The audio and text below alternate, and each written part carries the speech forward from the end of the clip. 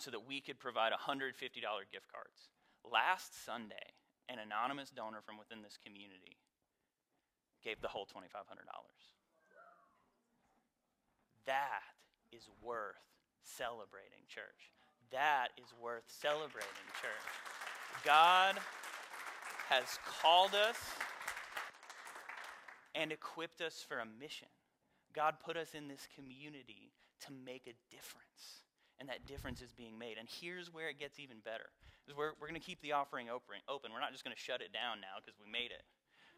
The school came to us and they said, hey, we could use, our goal would be $150 gift cards. But now every dollar you give is an extra gift card. It's an extra family. It's an extra meal. Or it's a family that doesn't have to just buy groceries, but they can buy gifts too. Do you see that? We get to bless above and beyond because we serve a God who is above and beyond. Amen? This is worth celebrating, church. Can we just give God a hand? I am so excited. Man. I love you guys. I love this church. I have no idea who did that, but thank you so much. If that was you, you are being used. Your generosity is being used. Your community is encouraged, and God has put us here for a purpose. Well, today we're continuing our Fire and Wind series. We're going to be in the book of Acts.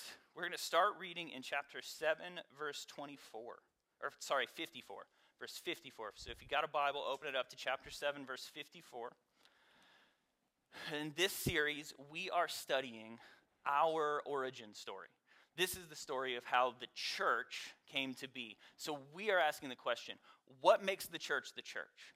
What is the culture of the church? What's the mission of the church? Because we as the Fold are a local expression of the Church of Jesus Christ globally. So what are the things that we are designed to do? I am super excited about this story. This story is going to sound like a bummer, but I'm super excited about it. Acts chapter 7, verse 54. At least it's not Ananias and Sapphira again. It's not God killing people because they lied. Verse 54, it says this. When the members of the Sanhedrin heard this, they were furious and gnashed their teeth at him, which I don't know what that means, but that's a really weird visual. They gnashed their teeth at him. But Stephen, full of the Holy Spirit. If you've been here, you might remember that the motivation, the power of the church is the Holy Spirit.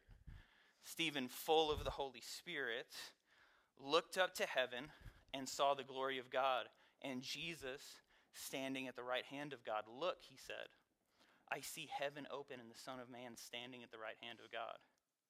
At this, they covered their ears and yelled at the top of their voices. They all rushed at him, dragged him out of the city, and began to stone him.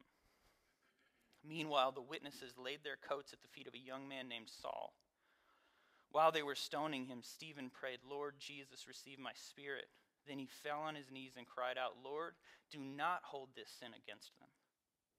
When he had said this, he fell asleep, and Saul approved of their killing him. On that day, a great persecution broke out against the church in Jerusalem, and all except the apostles were scattered throughout Judea and Samaria. Godly men buried Stephen and mourned deeply for him, but Saul began to destroy the church. Going from house to house, he dragged off both men and women and put them in prison. Now don't miss this next verse. Those who had been scattered preached the word wherever they went.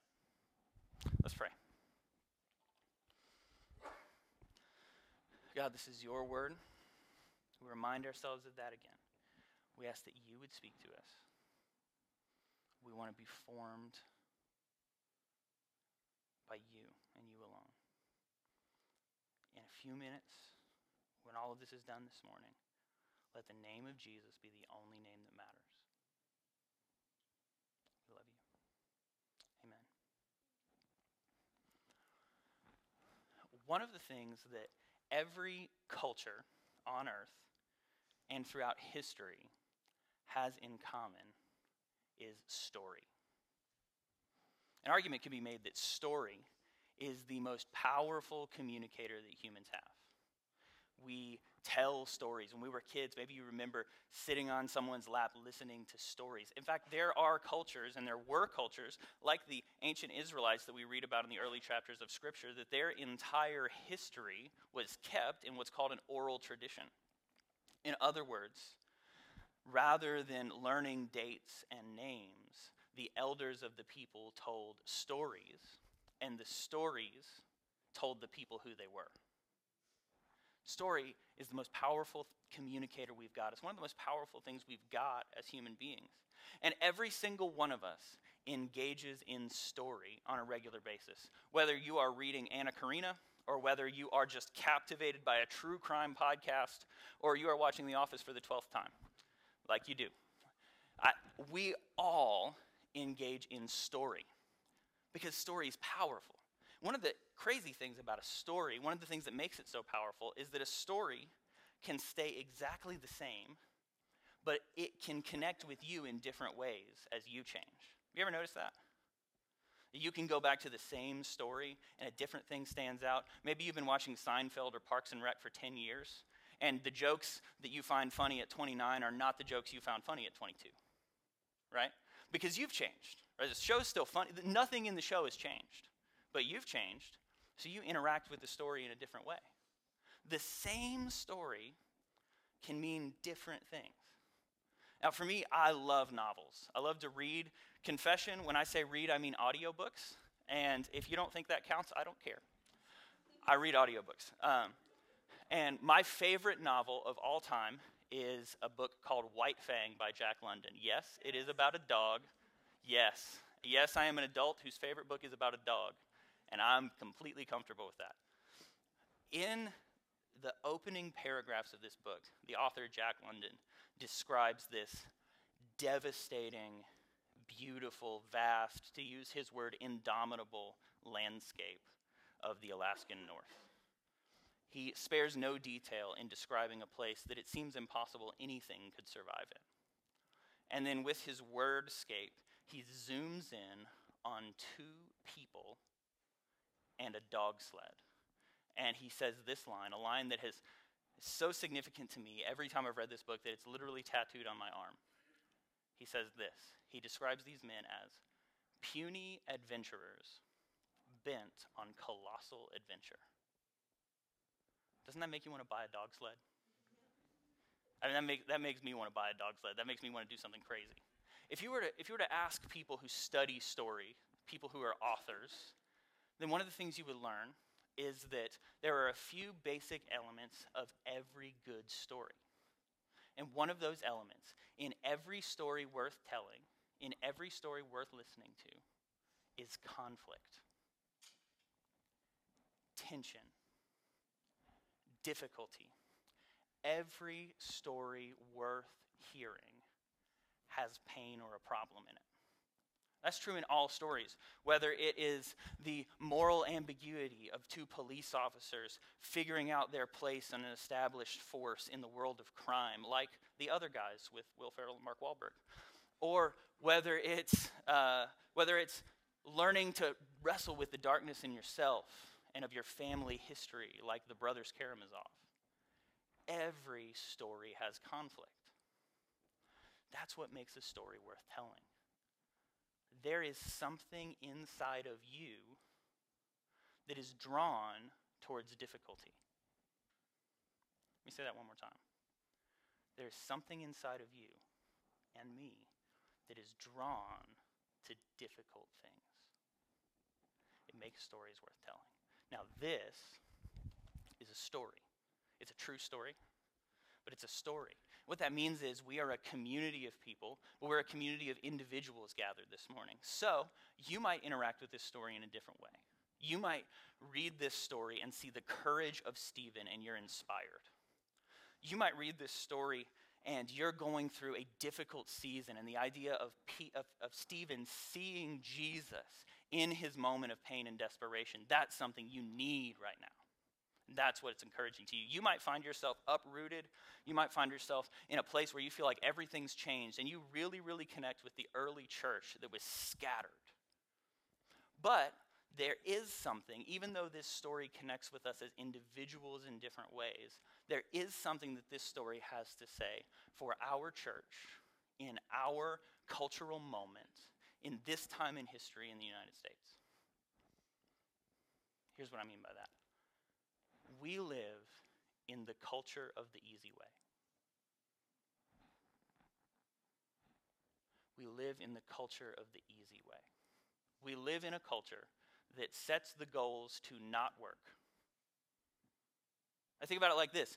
We've structured most things in our society so that, and there's not necessarily anything wrong with this, we just need to notice what's actually going on. We've structured things in our society so that if you work hard enough now and you accrue enough resources, you can stop working as quick as possible. And you can do the things you actually want to do. We work for the weekend. We look forward to getting off. 5 o'clock. We work so that we don't have to. I want to tell you something, church. If the goal is ease, the work will always be drudgery. If the goal is ease, the work will always be drudgery. And we get told things like, hey, if you love what you do, you'll never work a day in your life.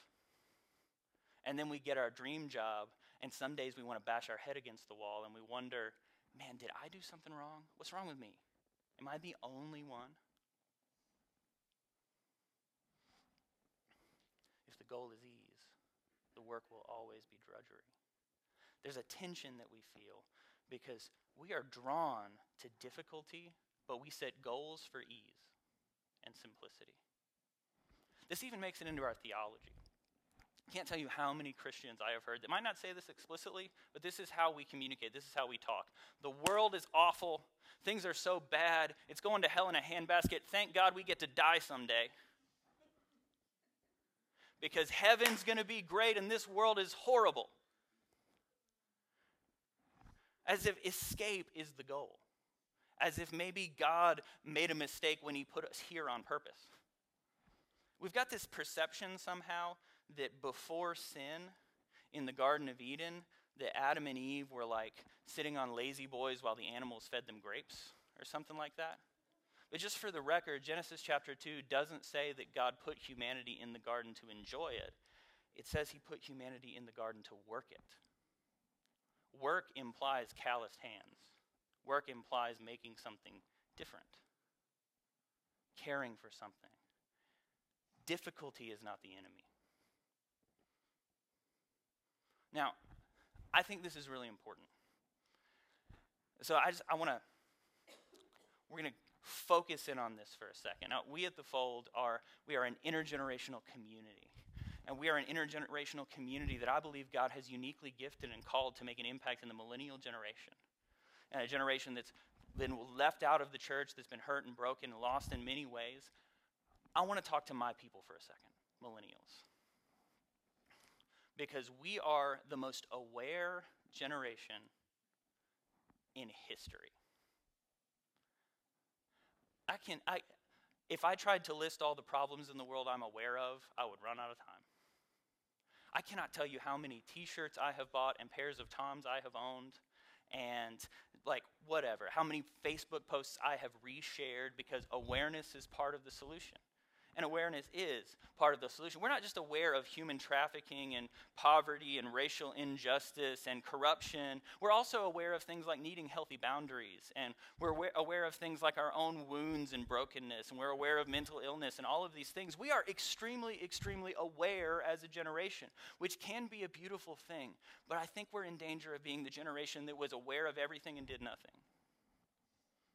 I say that to myself as much as anyone else.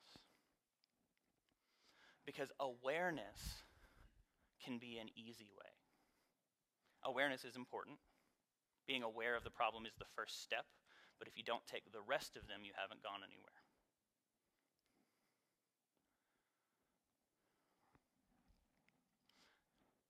The easy way is a continual temptation that you will face your entire life. Now, it might not seem like a big deal right now, but once again, I want to make this as clear as possible. Because if the goal is ease, then there's going to be a point, if you're married or you want to get married, where it'd be a lot easier just to say, maybe she's not who I thought she was. Maybe he's not who I thought he was.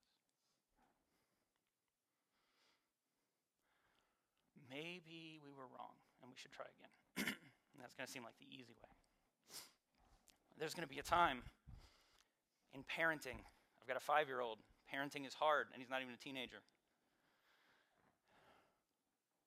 When it's going to seem like it's a lot easier to just give up, let them do whatever they want. There's going to be a time, if you're fighting for sobriety, when it's going to seem a lot easier to just say, I don't need to go to the meetings, they don't help anyway. And then there's going to be a time when it's a lot easier just to say, well, just one drink doesn't hurt anything. You're fighting for purity. There's going to be a time where it's a lot easier to not tell anyone and just put Safe Search on your computer and hope that you have the willpower to deal with it. The easy way is a temptation that we continually face. We live in the culture of the easy way. And if the goal is ease, work is drudgery. Church, the easy way is the hardest thing on your soul. The easy way is the hardest thing on your soul, because here's what this story is. This is a story about the way the people of God respond to difficulty. Now, I want to say this.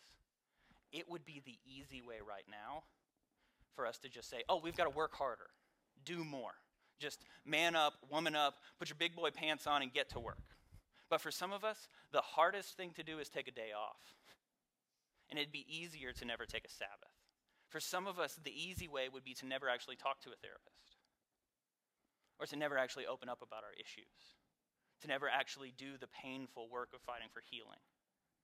The goal of this is not that we all leave wanting to work harder. The goal of this is that we see that there's something in you that's drawn towards difficulty. See, here's what happens with Stephen.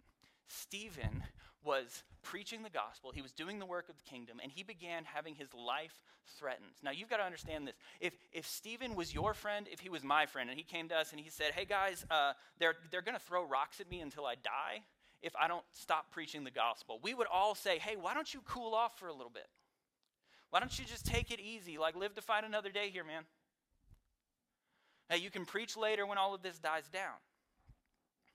But the story of Stephen is the story of someone who embraced the difficulty.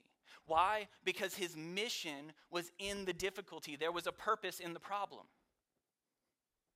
And it was in this moment of difficulty that he was actually able to be the clearest example of the goodness of God as he offered forgiveness to those who were killing him. There was a mission in the problem. There was a purpose in the problem.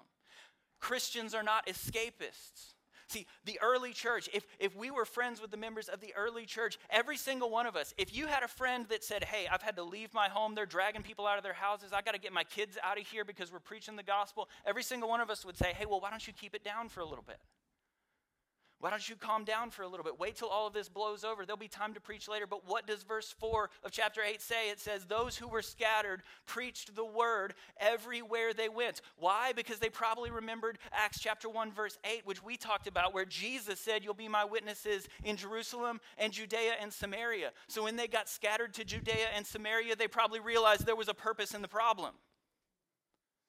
There was a mission in the difficulty. Church, you were designed for difficult things.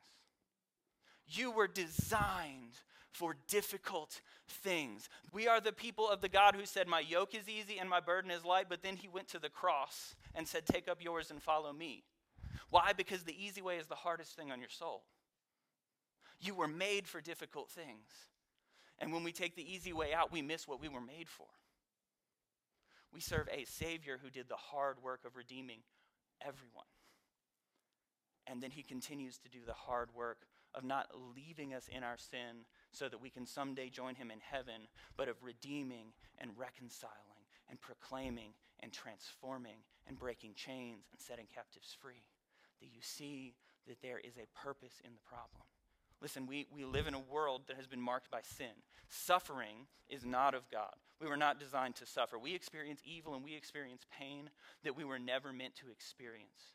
But the grace of God tells us that the Holy Spirit in us is powerful enough to handle anything that we will face. There is nothing you will encounter this life that the Holy Spirit cannot handle. You were made, you were designed for difficult things. You were designed to make a difference. The life you were created to live is the life of the stories we love to tell. The stories with conflict. Because no good stories are stories about the easy way. Now I know some of you in here, you are thinking, CJ, I want to live that story. I would love to do that, but I'm a stay-at-home parent.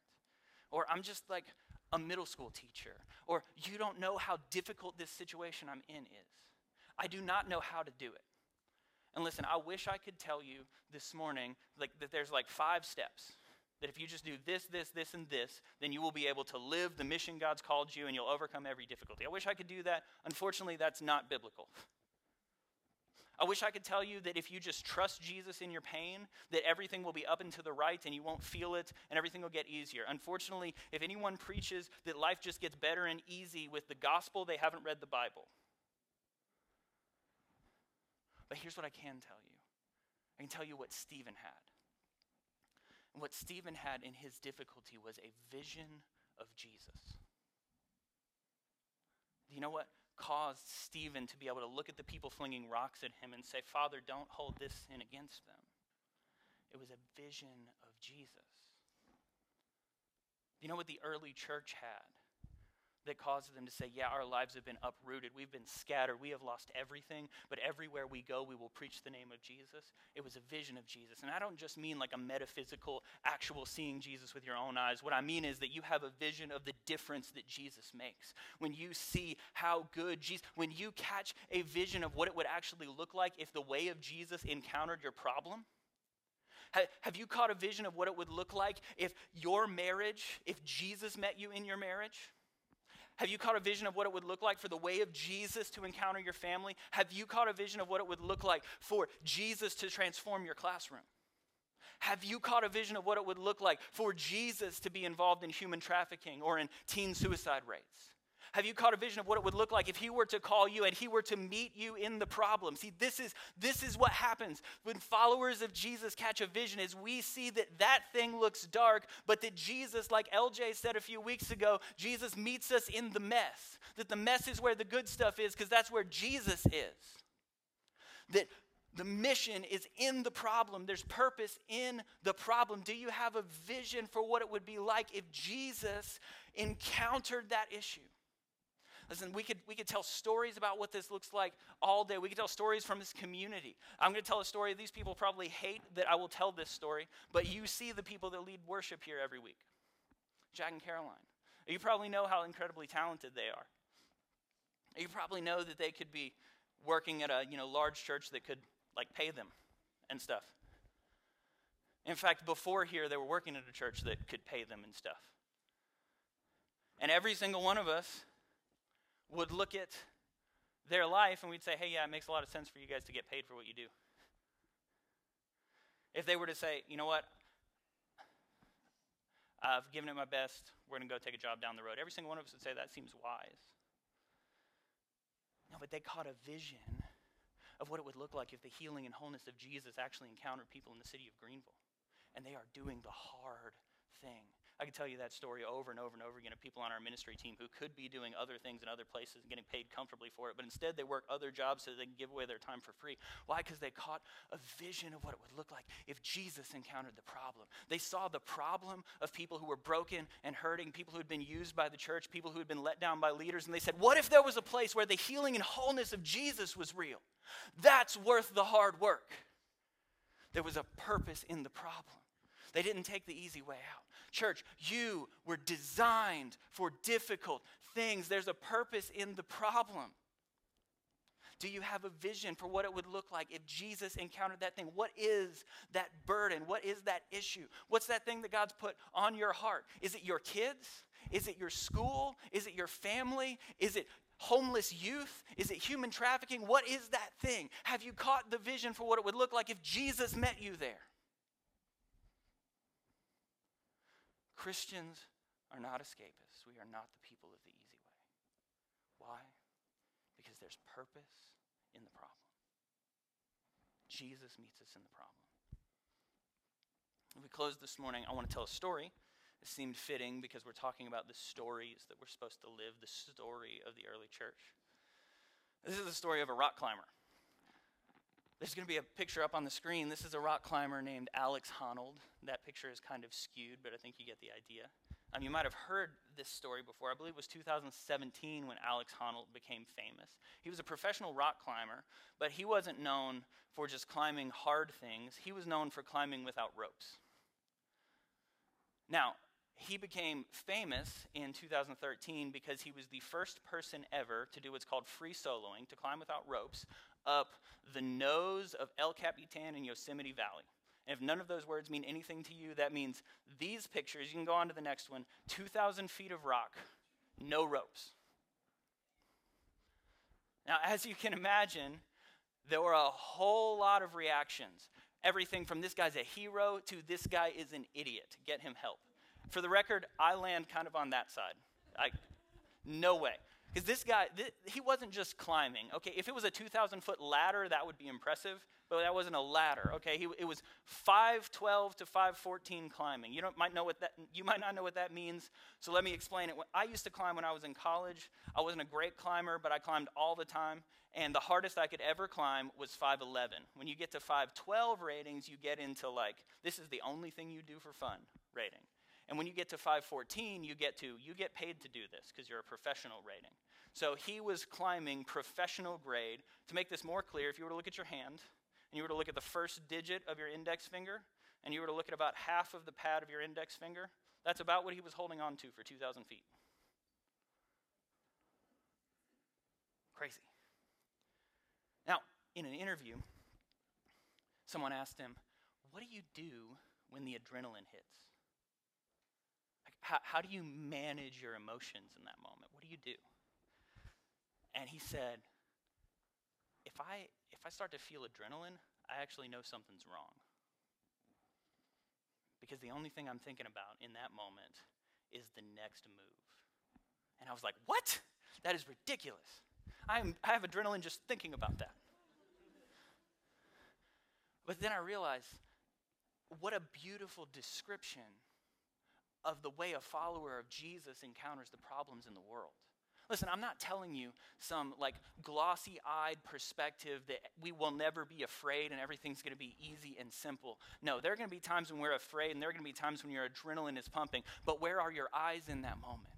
They are on the next move, Jesus in the problem. The vision of Jesus in the pain. We are people who are present. We are not people escaping. We are not people looking for a way out. We are people who see that God has called us and equipped us to be his hands and feet, to be the redemptive presence, empowered by his Holy Spirit in the pain of the world around us. You're struggling with lust. Do you have a vision of what purity looks like? You are struggling with gossip. Do you have a vision of what being a good friend looks like? You're struggling with your job. Do you have a vision of what it would look like for Jesus to be present in your workplace? You are struggling with the pain in the world. You're looking at racial unrest and you're looking at injustice, and that brings pain in your heart. Do you have a vision for what it would look like if Jesus encountered that thing? Do you have a vision of what it would look like if Jesus was in that situation? And do you have the confidence to say, maybe Jesus is calling me into that situation? You were made for difficult things, church. You were made for difficult things. And listen, I might just be a glossy-eyed millennial who's wet behind the ears and doesn't understand reality, but I actually believe in a world that can be different. I actually believe that followers of Jesus were put here to make an impact. I actually believe that we don't have to settle for human trafficking and for high suicide rates and for poverty across the globe. I actually believe that God's called us and he's equipped us to make a difference there. And I believe that when we look at this place, we look at these people, that there is going to be a day when stories are being told from all over the fold about the difference being made. But it's only going to happen when we become people who embrace the difficulty, when we become people who don't run from the problem, but run into the problem because that's where Jesus is. When we become people who do the hard work of fighting for emotional and spiritual health, we become people who do the hard work of fighting for purity. We become the people who do the hard work of pursuing the mission of Jesus. That is where the difference is made, because the Holy Spirit is in you, and there's nothing you will face in this life the Holy Spirit can't handle. You were made, you were designed for difficult things. It's been a difficult year. It's been a difficult almost 2 years now for a lot of reasons. Jesus is meeting you. He is here. He is present in the difficulty. We are not escapists. We are the people who run into the problem because Jesus is the solution. Here's how I want to close this morning. I want to ask, is there anyone here in this room who you would be willing to say, you'd be willing to raise your hand and say, there is something difficult in my life? You don't have to tell anybody what it is. You don't have to say it out loud. Maybe it's a family issue. Maybe it's a personal issue. Maybe God's put a burden for a justice issue on your heart. Maybe God's put a calling in your heart that just scares you to death. Maybe you've got an idea for a business, or maybe, I don't know what it is. If there's something difficult in front of you, but you are ready to meet Jesus in that difficulty, you are ready this morning to say, I am not going to take the easy way out. I'm going to meet Jesus in the difficulty. Here's what I'm going to invite you to do. I want us to pray together and pray for one another. I'm going to raise my hand for myself, not just in solidarity, but because I am looking at my life right now, and I'm saying there are things I need Jesus to meet me in. Is there anybody in this room who you would say there is something difficult in my life that I need prayer for? That yes, amen. Here's what we're going to do. I'm going to pray, but what I want you to do is I want you, if you don't have your hand up, look around to someone who does or someone who did and reach out your hand towards them. If you know them well, put your hands on them. We are going to pray together for Jesus to empower us to be people who embrace the difficulty, who see the purpose in the problem. So I'm going to start praying. Don't listen to me. Pray for the person that you're pointing your hand towards, all right? Put those hands back up. Find somebody you are praying for. Let's pray together. Jesus, you meet us in the problem. Jesus, you meet us in the pain. Jesus, you meet us in the difficulty. Jesus, you designed us to be people who embrace difficulty because you have a vision of what the freedom looks like, and you have a vision of what the hope looks like, and you have a vision of what the healing looks like. We are not escapists, Jesus. We are people who run into the problem, who run into the pain to meet you there and see what you can do, God. So give us courage, give us confidence, give us the sensitivity to hear your voice guiding us in these situations, God.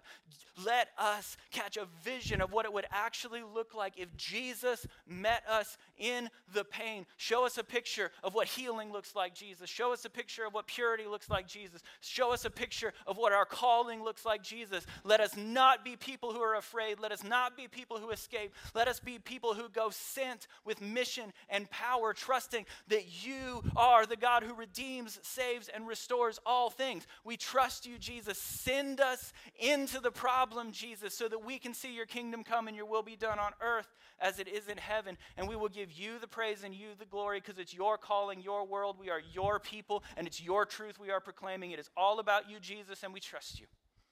Amen. Let's worship together.